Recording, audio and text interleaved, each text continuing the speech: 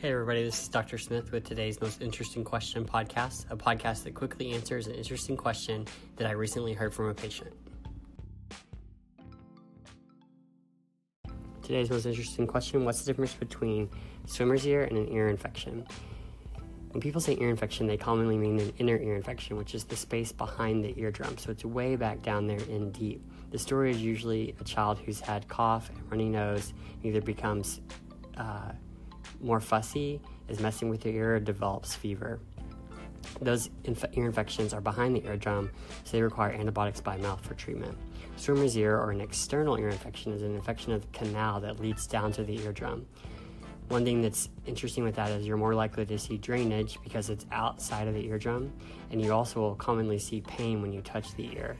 So if you have a child who's complaining of pain and it gets worse whenever they're touching the ear, think swimmer's ear. Swimmer's ear treatment is very different. Because we can get to the space that's infected with drops, we usually just use drops for treatment.